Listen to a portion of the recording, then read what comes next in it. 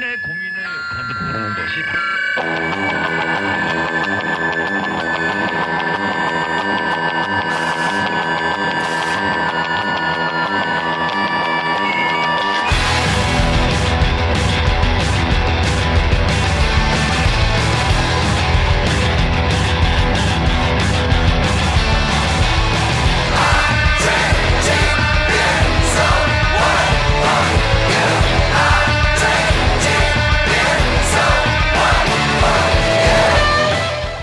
Hello and welcome to the Punks in Pubs podcast. My name is Liam Bird. It's still the same name. It's been a while, so I'll say it again, Liam Bird. This is the Punks in Pubs podcast. It's good to be back. It's good to be back in a pub like we've got for this interview. To be precise, we were at the Fighting Cocks in Kingston, southwest London, with a man named Jack Wilson. He is the lead vocalist of the band Kid Kapichi.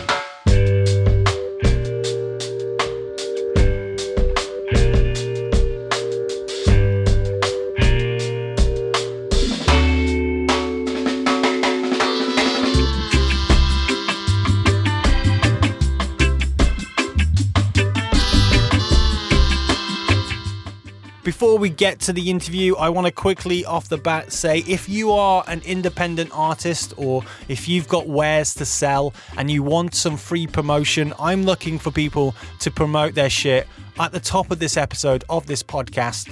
So if that's something you're interested in, get in contact with me, punksinpubs@gmail.com. It's kind of my way that I can promote the punk community on a podcast that reaches a lot of people. So if you're interested, hit me up on the emails and we'll see what we can do. But let's get back to my chat with Jack Wilson. So I met up with Jack a few hours before he was about to hit the stage at his record release show promoting the album, their new album, Here's What You Could Have Won, available now in all good record shops. That was my advert voice. If anyone wants to book me, it was pretty bad, so I'm not going to hang around by my phone.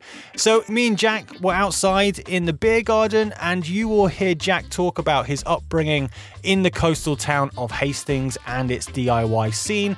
Jack talks about how the British punk band Slaves, in his opinion, opened the door to mainstream success for bands like his, and he also gets some things off his chest about a band in particular who has been labelled punk, but in his belief, and also mine, has no right to be placed under that banner. I'll be back at the end, but before that, enjoy this. This is my chat with Jack Wilson. If you want to play a fun game, try and guess the band that we're talking about that has absolutely no place in punk. If you get it right before you hear it, gold star. Let us know. I'll send you a sticker.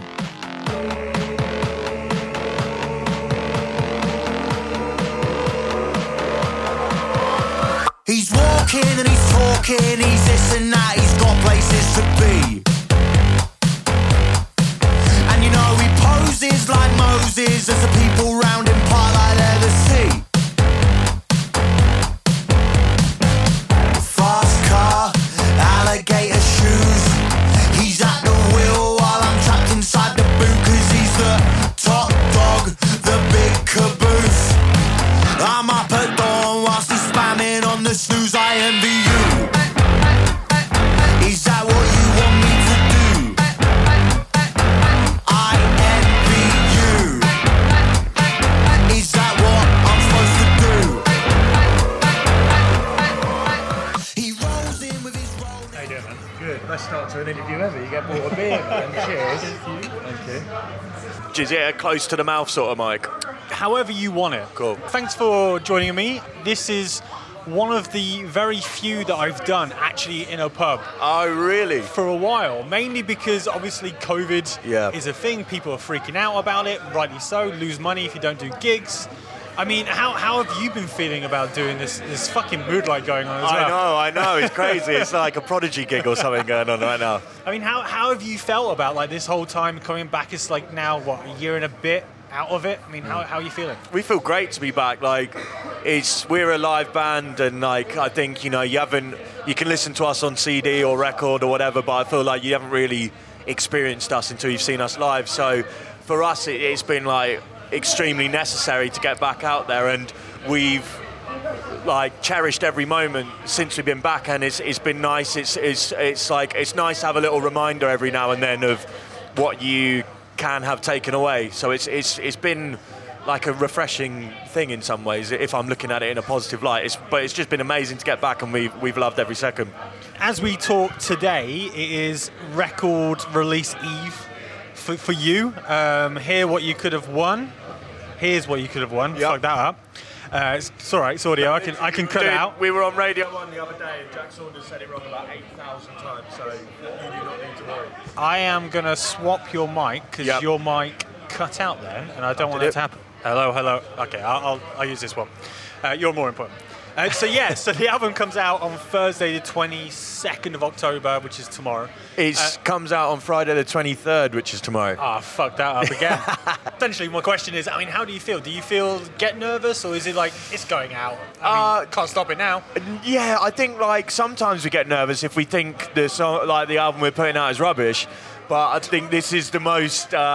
like sometimes when you put out a single and you're not fully into it, like you can get nervous then, but definitely not nervous about this. Very excited to finally get it out, you know, and also we've had it for a year and a half, like, you know, with the songs have been written for so long, like we smashed it out and we got it done so quickly, and we've had the finished product, like mixed, mastered, everything for like 6 months. So for us, it's old, and we want to get it out there as quick as possible. So yeah, very excited for it to finally be birthed into the ether. Well, I've been fortunate enough to be one of those media wankers who've had it for a couple of weeks now. Oh, nice. And I've listened to it. I really enjoy it. So definitely go get it up and get a physical copy if you can. But was there a point when the Queen was dead and you're going, fuck, she's going to fuck this up? Yeah.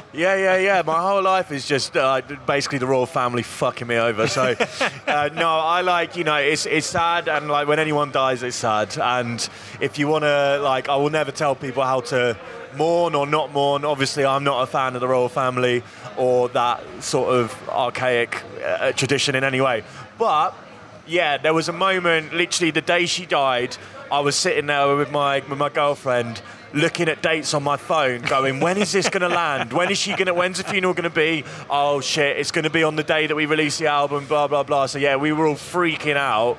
Like, Eddie and Ben were at the Mercury's, and George were at the Mercury's with the Nova Twins, and they literally were, like, 5 minutes away from starting the show, and the plug got pulled. So it was like, it was a mental night. But, yeah, I was selfishly very worried about that. I mean, you kind of touched on it. I mean, the UK has been in like a monarchy kind of wet dream of the past couple of weeks, and it has been weird. But I'm kind of interested to think about, and this is going to sound creepy, but you've spoken about it. Your grandparents are from Cyprus, which is obviously a former colony of the British Empire. Yeah.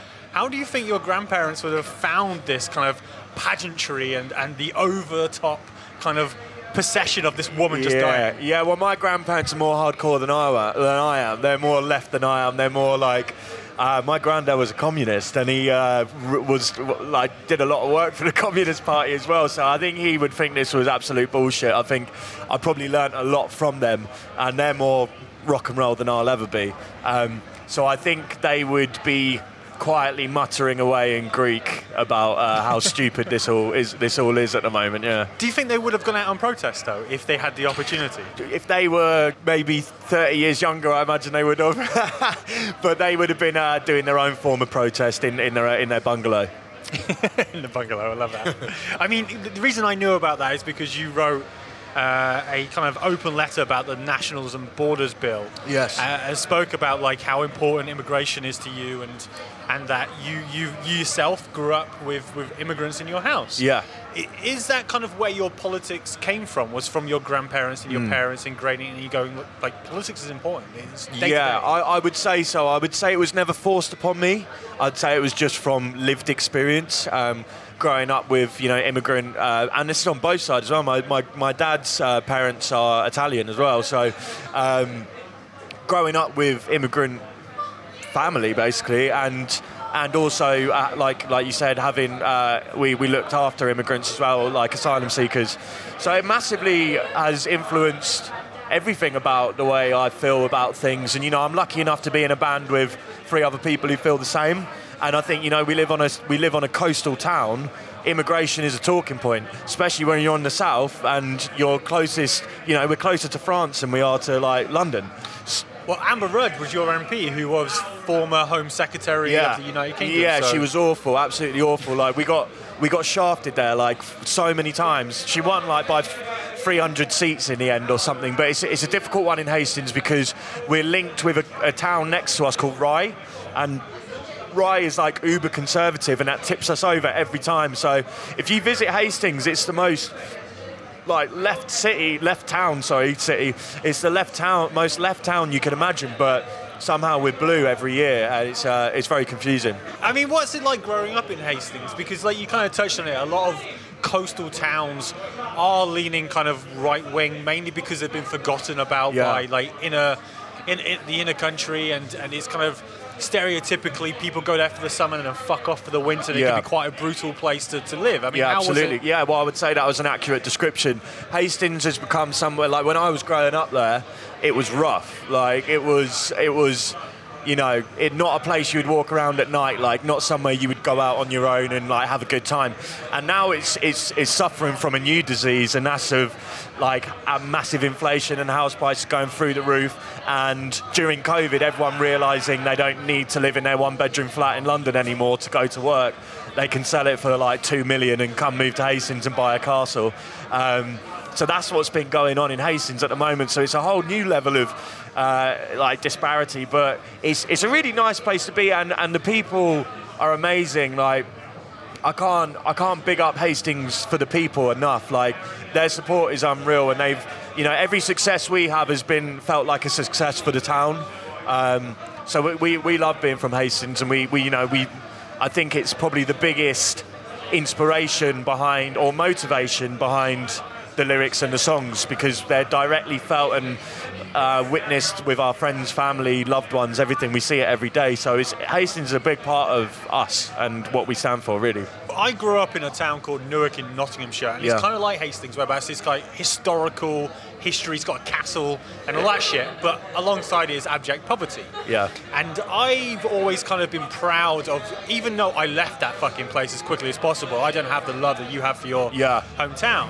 But I do see it as, I'm so proud of the upbringing I had, because it's allowed me to have an attitude whereabouts if I come to like a metropolitan city whereabouts fucking people believe that avocado toast is the most basic thing. Yeah. Like it's like, well, fuck off, mate. What are you talking about?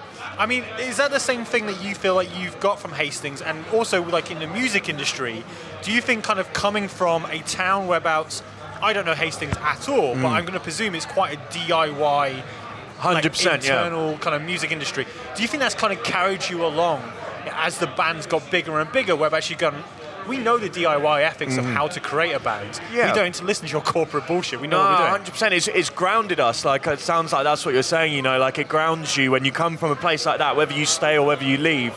It grounds you. So when you go to these big cities and stuff, you can see the bullshit and you can see the fakers and you can see the, you know, the inequality and what's unfair, and you know that, yeah, you might think you work really hard, and I'm sure you do work really hard, but the problem is that people often aren't given a chance to work hard, and that's all we're saying. You know, it's not a case of putting people down and saying you don't do anything, you don't deserve this. Like, you've been given opportunities because you were lucky enough to be given those opportunities, and most people aren't. So it's a massively grounding thing to come from a place like that.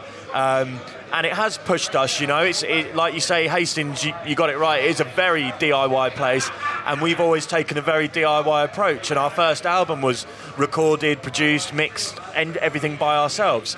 And we did that because we knew that if we didn't, no one would care, and we'd just fizzle out, and that would be the end of the band that no one ever knew. So it was we did that, and then that gave us a launch pad to do what we've done with album 2 and like get signed by a major label and stuff. And it's a talking point, because when you speak to magazines and stuff, they always are like, you know, it feels like you were determined to succeed and you weren't going to let everything that was against you from being from that small town do that, you know, sort of thing. And so it's I wouldn't say that we've done well because we're talented. I would say we've done well because we just were relentless and we wouldn't give up.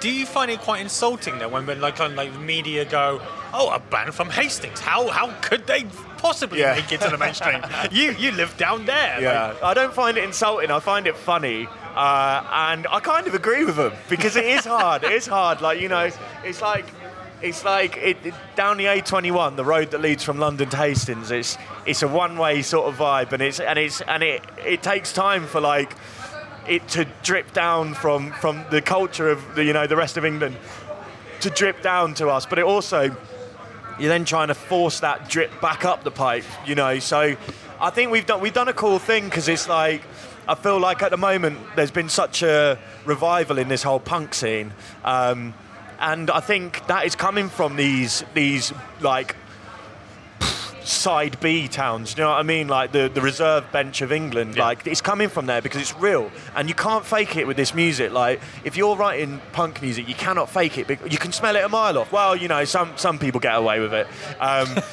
But I mean, feel free to name and start beats. Yeah, I already got in trouble the other day for this. So. But you know, like you can tell when it's like some yuppie band that have like, you know, oh, woe is me, you know. It's like no one forced you to move out of your mansion. Do you know what I mean? Your mum and dad didn't make you leave, you chose to.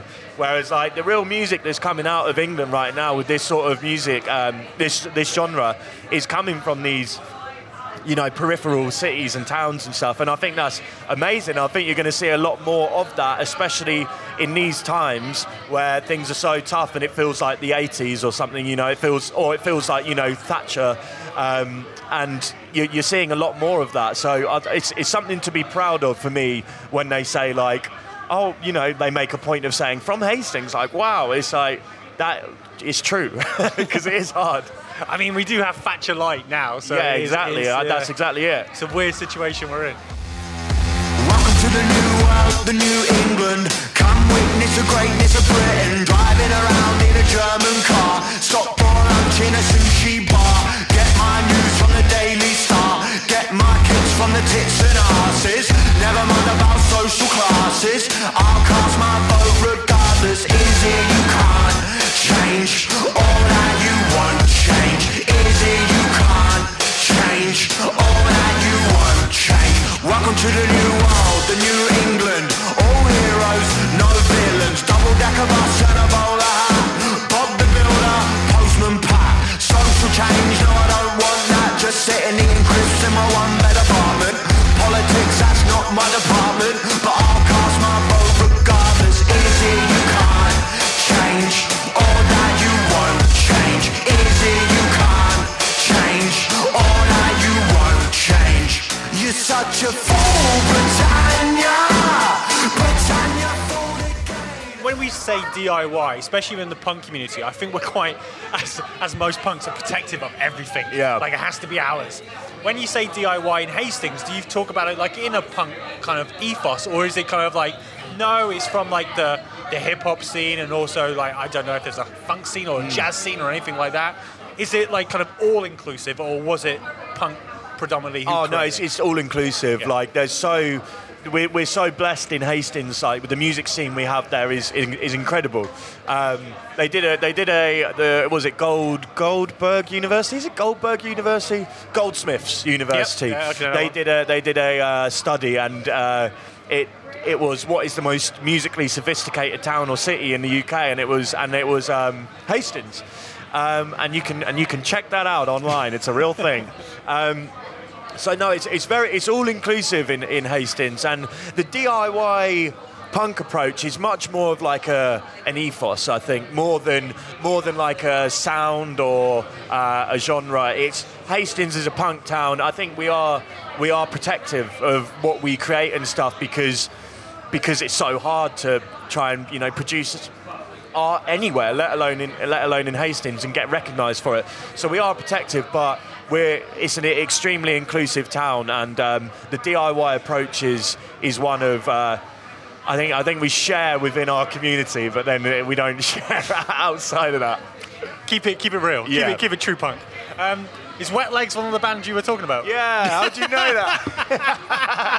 Did you hear me talk about No, that? How did you know that? Because it's fucking obvious. Oh my god! Literally, I did an interview the other day, and I was like slagging off Wet Leg, and was just being like, because that gets you got me started now. That like I don't consider that punk in any way, but it gets talked about as if it's like this edgy, punky music, and it's like. I see nothing relatable about singing about your fucking chaise launch or whatever. I can't even say the word. Do you know what I mean? Like I want to hear music that, like I think of like the Smiths and stuff when it Hang the DJ and he says like, you know, I can't remember what the lyric is exactly, but something about like listening to songs and it's not relatable at all. This like tells me nothing about my life. And I'm not saying every song I listen to has to like resound with me in that sort of way, but when I listen to bands like Wet Leg, and there are others as well that are succeeding and doing well, and I just like look at their pedigree and where they've come from and what they do, and it's and the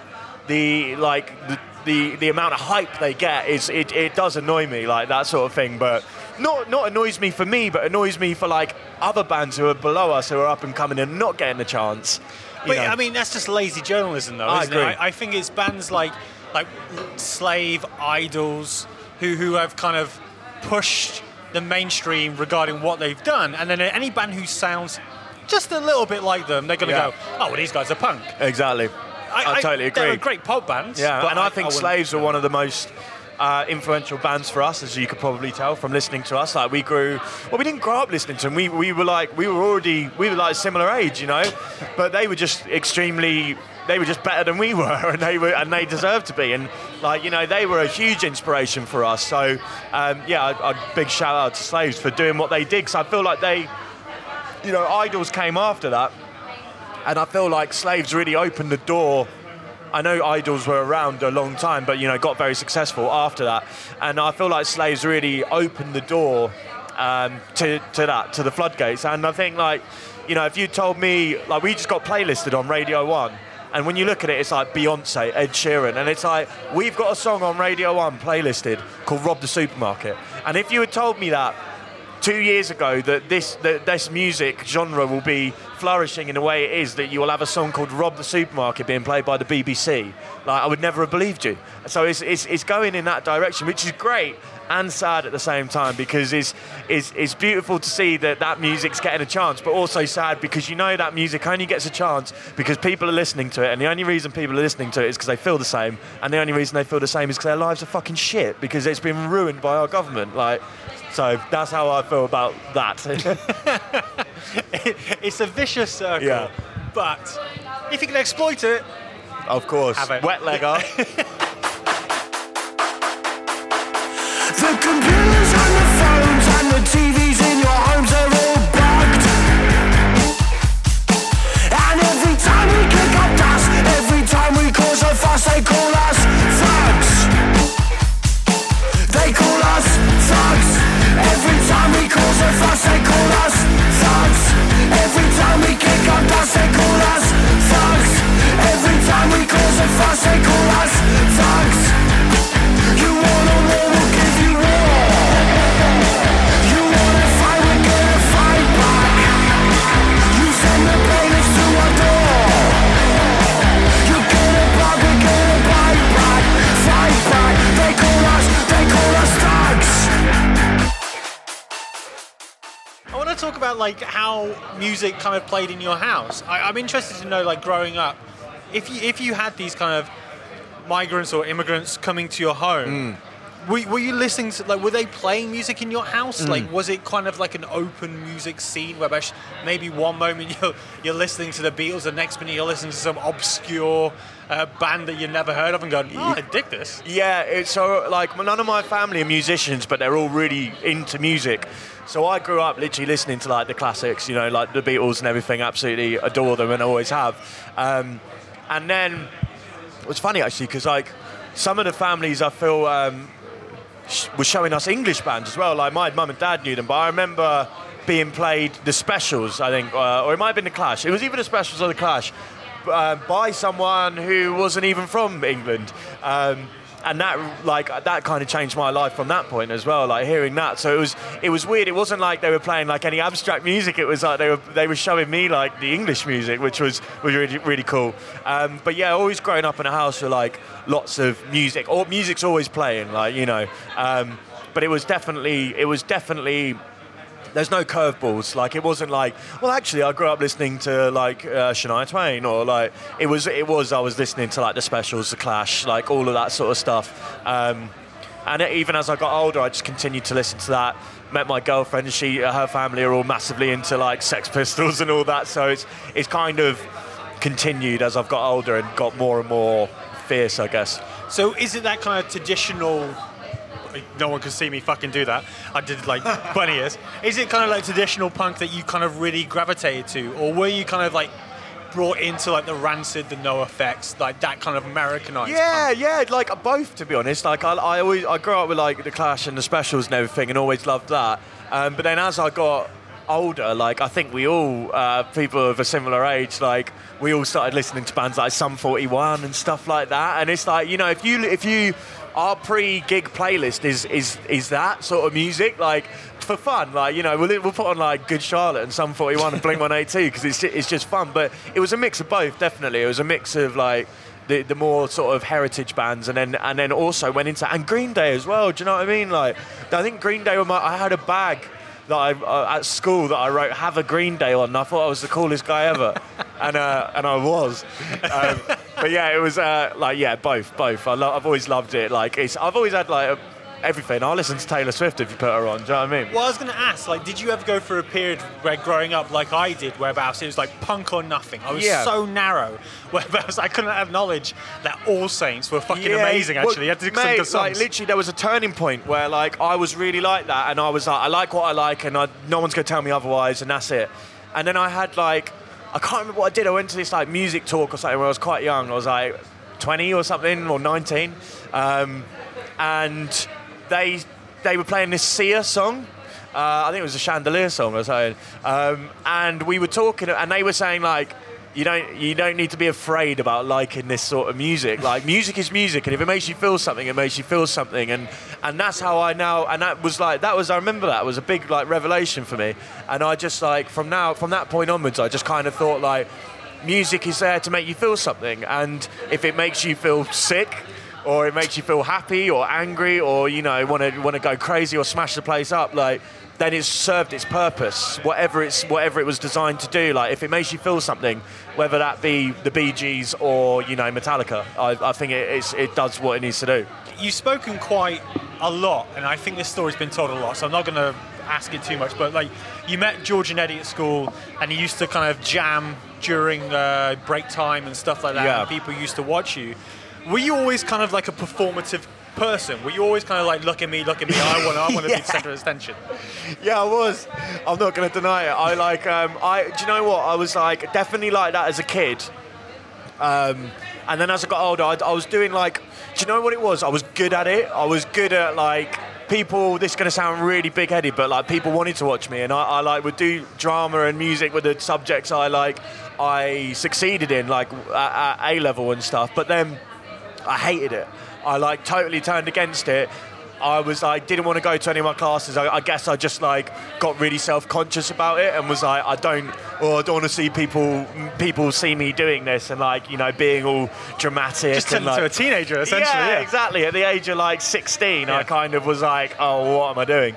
And I didn't want to do music for ages. I didn't want to do music at all, and I wanted to explore other avenues and do other things, and then just always kind of, when I grew up, I really wanted to do music. I really wanted to do it. That's all I wanted to do. But I didn't think I was any good. Couldn't sing, still can't.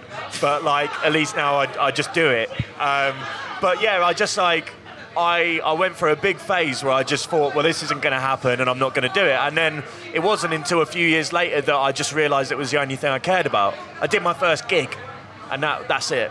That was the needle in the arm of like, I'm stuck now. Like, there's no feeling like that once you've done that. I'm guessing you kicked around with loads of other bands before you No, I never did. Oh, so really? It's my first and only band. Yeah, like Eddie, George and Ben have always done loads of other stuff. Yeah.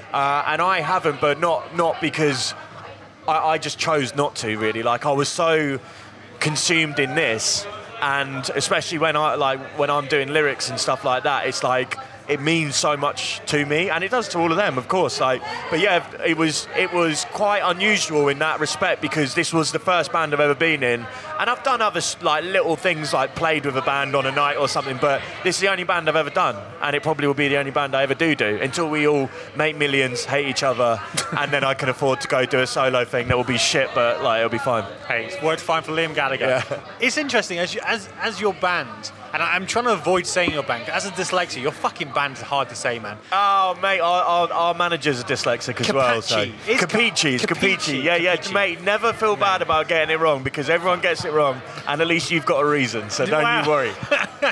Okay, so like with Kid Capici then. Yeah. At what point did you go then, fuck, this is actually something. Like, this is actually going to move us forward. Like, we may still have to do jobs, but we can at least tour. And, yeah, it took a long time to get there. I would, like, because you've been a band since 2014, right? 2014. Yeah, well, so the thing is with that is, like, we were playing together, but we weren't ever, like, we didn't care. We weren't taking it seriously. We'd play a gig at the pub, do you know what I mean? Yeah. And we were playing, like, covers and, like, just kind of writing the odd song that was shit. And then it was more like... What year is it now? 2022. I would say it was more like 2016, 17 that we actually started trying. And then I would say it was 2019 that we actually got good enough to do anything. Like, you know, like some the bands... pandemic started. Yeah, exactly. Literally. And it's like some bands just find their sound straight away and are like slaves, I would say. Like, they've smashed it. But for us, it took us a long time to, like, get good at songwriting, and it wasn't one of those things we were just, like, naturally blessed with. Like, we worked at it. We tried really hard. And, you know, if you listen to our songs from 7 years ago, 6-7 years ago, they're trash. And it's like, you know, we honed our craft and we worked really hard. So I would say 2019 was when I started to think this could go somewhere.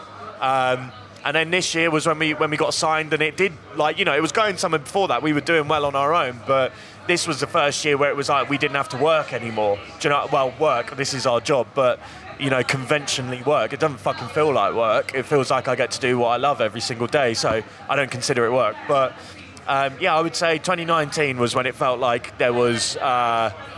it felt like it could go somewhere. Quite interesting you said, like, now that you can kind of put this in fully, because Eddie kind of said that we sacrificed everything. I'm reading from my thing now. We sacrificed everything, normal jobs, settling down. We put our lives completely on hold for our dreams. And now you are living that dream.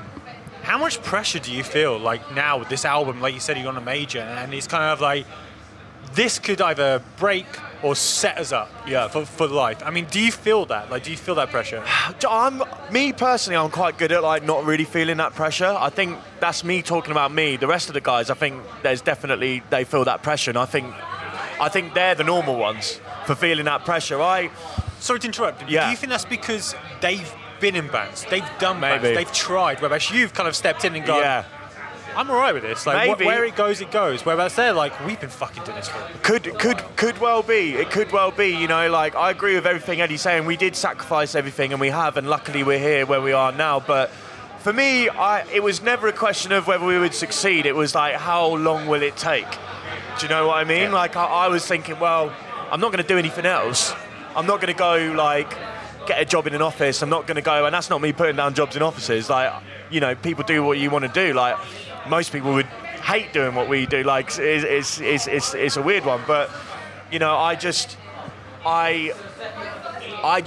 always thought we would get there if we just carried on, you know, and that's kind of how it was. It was a question of time more than anything. Did you ever actually put a date on it? Like, if we didn't make it by 2022, I was we're close done. to, like, the beginning of this year. I think all of us were pretty close to being like, fuck this.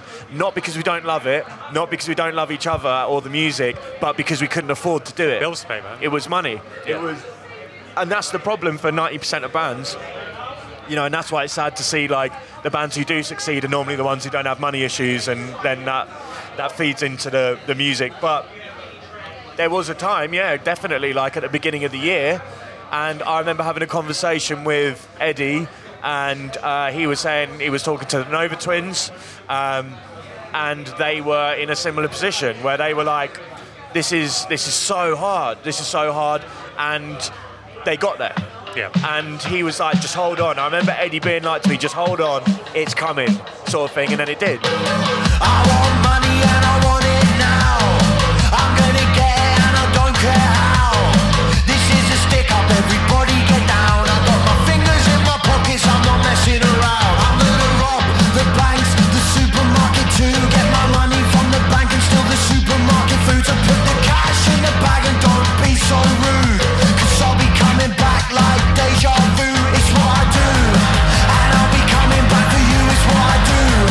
That's why they call me deja vu, it's what I do. And how unusual is that then? Like, because you're getting hyped in like media, going best new band to watch out for, and you're like, I'm not fucking seeing this, guys. Like, what's going on? Was it a case that after the pandemic, it was like, we need to put all our eggs in this fucking basket and just go for it and see what happens? It was, I mean, during the pandemic, because that's how I felt. Like, I was like, right, you know, this is a shit time for everyone. Let's try and capitalise as much as we can. Let's put this album out. Let's do it ourselves, because that album is like, it's our debut album, but it feels like this album that's coming out right now, it feels like our debut album in the sense of we got to do what we wanted to do originally with the first one. That first album was like 0.5 and this one's the proper one. So we used that opportunity to make like stamp a mark when not many people are able to release music and be like, here we are, yeah, all right, it's not the most polished thing you've ever heard, but that's part of the charm. And then we were able to come and do this now. Like, you know, we use that to our opportunity. It's easy to our advantage. It was very easy to feel completely screwed and defeated during that time, and a lot of people did, and we did, you know, but we just tried to make the most of it, which is interesting because I'm not a massively like positive person. I can be quite negative about stuff. So the fact we got through that and turned it around the way we did was probably a testament to them more than me, really. That album you're talking about, right, by the way, in case people want to get it, is this time next year, just in case people want to pick up the album. You've spoken about that you put the album out on your own, and it was very DIY, well, it was completely DIY.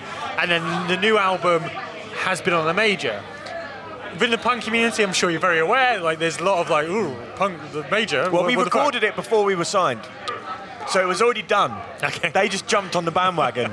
But I mean, was that kind of in your thought process of like, how is this major going to look after us? What are their own like ethos themselves? Because the label you signed to is like all labels are basically a sister of a bigger label. Yeah, absolutely. But usually those sister labels kind of have their own kind of leeway. Yeah, that's the where they beauty can. of it. You get the like the small knit team and the care from an indie label, but with the power of Universal Music or Sony or someone. And, you know, we had choices. It wasn't just a case of like, well, it's this or nothing. It was, you know, we were in talks with a lot of people, very deep talks as well. Like it was a U-turn at the last minute, actually, where we went with. And we went with them because we met the team. And they were so into it. And we met the head of Spine Farm and Jonas, and he was just so into it that he fucking caught a flight from New York to come and see us. Yeah. And he knew every song, he knew every lyric, and everyone who worked at Spine Farm was saying, I've never seen him this excited about, like, I haven't seen him this excited for a long time, you know. That was the first flight he had caught since COVID began. Like, it was a big, big thing. So it was like, that was kind of the, you know, it felt like it was what we needed, you know. It's that close-knit family with the money, basically, and the willpower of a major. Why did you feel you needed the major? We didn't. We just were like, can't be asked. No, we knackered, guys. We were just like, we didn't have any money, and we were just like, we were literally like, it wasn't a case of like we were skint as people, like we were, but we've been skint for 10 years. Like that hadn't changed. Like we were just like, the band is skint because it's so expensive to put out a song, like, you know, and to do it at the level that we wanted to do, and to do a video to the level we wanted to do, and get it on radio and all of this. It's not cheap, and it's like, if we're gonna start getting worse, because we can't afford to do it, then let's stop now. You know, what's the point? What's the point if we're going to start producing stuff that we're not happy with? So we needed it. It wasn't a case of like we want to sign to a major. It was just the case that any of the indie labels didn't really offer us anything we were interested in. They couldn't offer us anything we weren't already doing. And then you obviously get people like the majors come along and they can offer you, even though they're the devil, like you can't, there's a lot of shit they can do that you can't, and there's a lot of money they can give you that you can't. So it's I would be lying if I said money wasn't part of it. Money's fucking well part of it, man, because it's not about being greedy. We're just trying to survive. Like, yeah, I mean, that's always been my kind of beef with like the punk community regarding majors. Like, yeah. I don't know why anyone would begrudge a band making a fucking living out of what they're doing. Yeah, of course. Because that's the live. That's the dream. That's a dream that we want everyone to have. It's, like, I could understand if it was like, a band wildly successful, like trading everything in for this like multi-million pound deal, but it's not like that. It's like you're literally just trying to get enough money to survive, and that's all it is, and that's all we've done. And it's like, we didn't pick it because the money. That was a great added bonus, and it's put us in a position where we can fucking write better music because we're not working every single day, but we still grew up in that town and still have those experiences of like we still remember what it was like, 'cause it was only yesterday, and we still do work. Do you know what I mean? Like, it's not like we're fucking sitting there with our feet up. Like, this is a job, and also the other guys still work. I just don't because I'm fucking lazy. So this is kind of like it might be a bit of a difficult question to answer, but I mean, what is your biggest fear moving forward, and what is the most exciting thing that you think could happen with this band? Good question. One I don't try not to think about too much. I think like I don't let myself think it's not going to happen, but my biggest fear is knowing that getting signed to a major, doing whatever we're doing right now isn't winning, it's qualifying, and I'm aware of that, and I'm fully aware that like bands that get signed to majors and bands that get signed to any label, like 1 or 2% of them make it to the upper echelons where they can do that for the rest of their lives. I'm not an idiot. Like, I know that's hard to achieve. So I guess my fear is, what the hell do I do after this if it doesn't work out? I hope I'll be able to work in the music industry in some way or another. That's my fear, that it just doesn't happen, But also at the same time, like, the experiences I've had are stuff I'll never forget. Like, getting to tour Europe with your best mates, and probably going to America next year and just doing all this cool stuff. It's like, you can't put a price on it. I would never change it for the world. I'd rather be 40 and broke and have these memories of like what we got to do than never have had that and be comfortable. Like, and I guess my biggest hope is that this album pushes us through into a different level where other people who wouldn't usually listen to that music are listening to that music, and I just hope we reach wider audiences. I don't think we'll ever be a band that's gonna headline the Pyramid, but all I want is to just be able to be comfortable, do what I'm doing, keep writing music, and be with my mates doing what we love. That is my biggest hope, Pyramid's at Glastonbury, by the way, for people who don't know. Yeah, not in Giza. So we're here today at the Fighting Cocks, and you're playing some other smaller shows to promote the album. Why do you think it's important that you decided to do that? Because in 2023 you're playing the Coco, which is a fucking big venue, like a big venue to sell out and perform in. Like, why has it been like?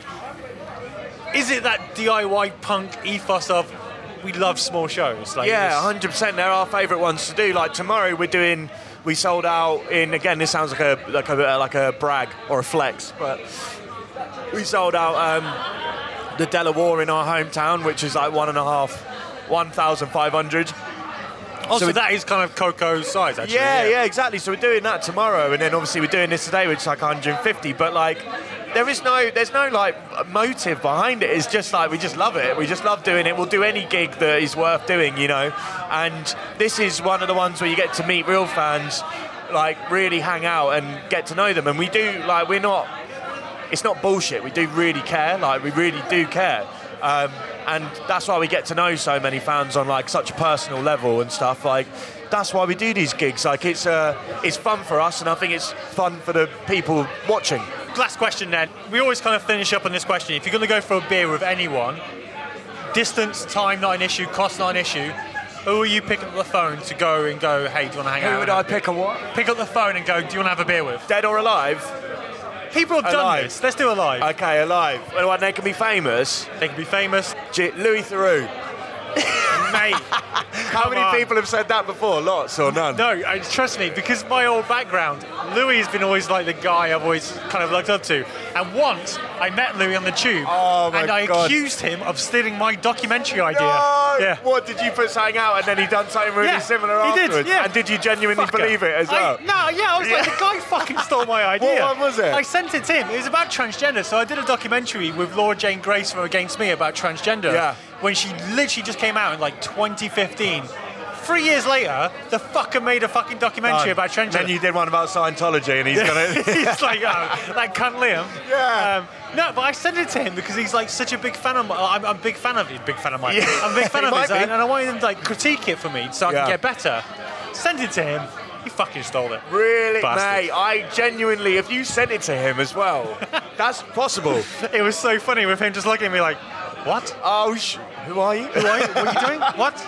Well, just take your picture. Get away. Mate, I would change it after hearing that, but yeah, I love Louis, so maybe Louis or Hulk Hogan. Is he dead? Not yet. Not yet. Give it time. He will be when I meet him.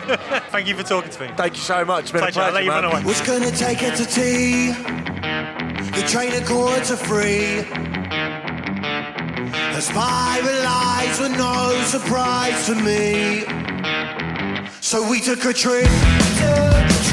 Took a trip to the Death Dips. A roller coaster poster that we'd seen. And she said, I spy with my little eye, bending in the track, feels like I'm gonna die. Hold tight and breathe in the sky. This is what it's like to fly. Thank you to Jack for giving up his time to speak to me, and also a big thanks to Layla for hooking us up. It's been something we've been planning for a while, and it's good to finally get it sorted. Did you guess the band? Did you say Wet Legs? Did you say Wet Legs, though, before we actually said that name? If you did, let me know. Go on the socials, at Punks in Pubs, and I will send you a sticker. Go pick up a copy of the new album, Here's What You Could Have Won. There is a link in the episode description of this podcast. Like I said at the top of the episode, want to promote your shit for free. I'm looking for sponsors for the podcast, so email punksinpubs@gmail.com to state your interest. I'll be back in a few weeks' time, but until then, if you go into a punk show and you see someone fall down, you pick them right back up again. Bye-bye. One last fix.